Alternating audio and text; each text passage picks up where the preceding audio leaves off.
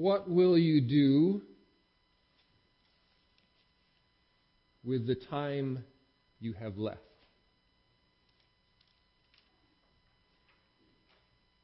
You ever think about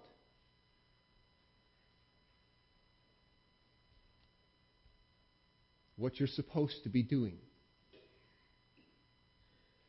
I know as we get to certain stages in our life or certain conditions in our life, maybe we think about our own mortality. I have been in this place, and I know many of you have as well, where you think about the end of life. Maybe you've already been in that place where you've had to deal with loss of life, of a loved one. Maybe you remember those that have gone on before you. Maybe you contemplate how much time you have left.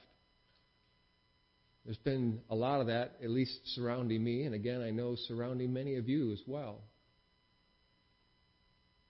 Even last night, we were talking about the end of life things, and it just keeps bringing me back to this place of what do you do between now and then?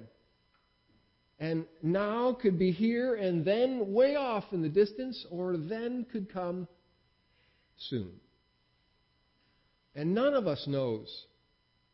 If anything, we've learned that over the years, that sometimes the end comes quicker than we're expecting.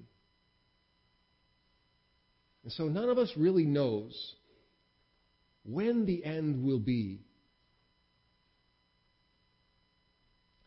For those that are believers in Jesus Christ, we know what the end brings, though. We have this great confidence in our God. As David was talking about all those wonderful qualities that God has always had in himself, and they have never diminished. He is the one who protects us. He is our shield. He is our reward. He is our salvation, and we know these things. And so the finishing of our journey is secure. And for that we give God all the praise. But it's the journey part, the time between now and then, that we're accountable for yet. And how you and I will respond to the time we have left.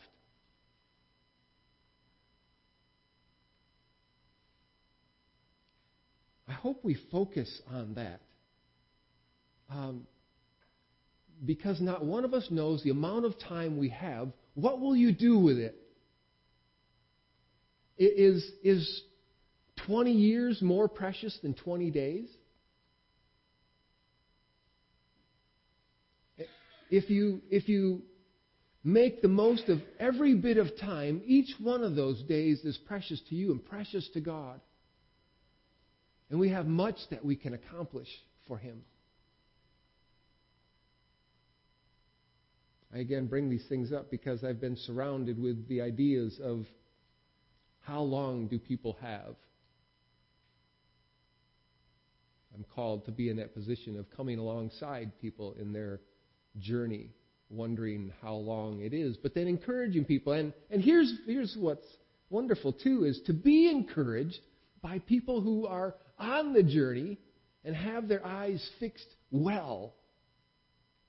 And they're making the most of every opportunity.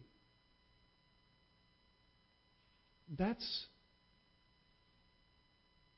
always our call as believers in Christ. To make the most of every bit of opportunity that we're given. To do the tasks that we have. The daily tasks that are set before us. To do those well. To do those not as we're pleasing anybody else, but pleasing the Lord. Doing those things faithfully as a servant of the Most High God. Those things that maybe have what we would consider more significance than just doing your normal work from day to day, doing the tasks around the house, taking care of things, keeping things in order, things that are maybe more significant than that. When you consider the task that He has for you for the good of the kingdom, are we making the most of that time? Are we putting everything into that? Are we giving proper attention to what He calls us to while we have life and breath. That's our challenge. Every day when we wake up and we recognize the gift of life for one more day, because tomorrow isn't promised yet. We have today, and to make the most of that, and we will set our focus forward for as long as God gives us life and breath to do His will. And what a wonderful, peaceful place that is. To be squarely in the will of our Father, no matter what. Doesn't matter what's happening in the world out there someplace, or within your own body, within your mind, within your spirit. It doesn't matter what's going on. Are you focused on what you're called to do? And will you do those things faithfully? We have that wonderful charge to live each life knowing that we are going to advance God's kingdom by the way we live our lives, by the words we speak, by the people we encounter, and the testimonies that we give. It's our call today. It will be our call tomorrow if God grants us another day.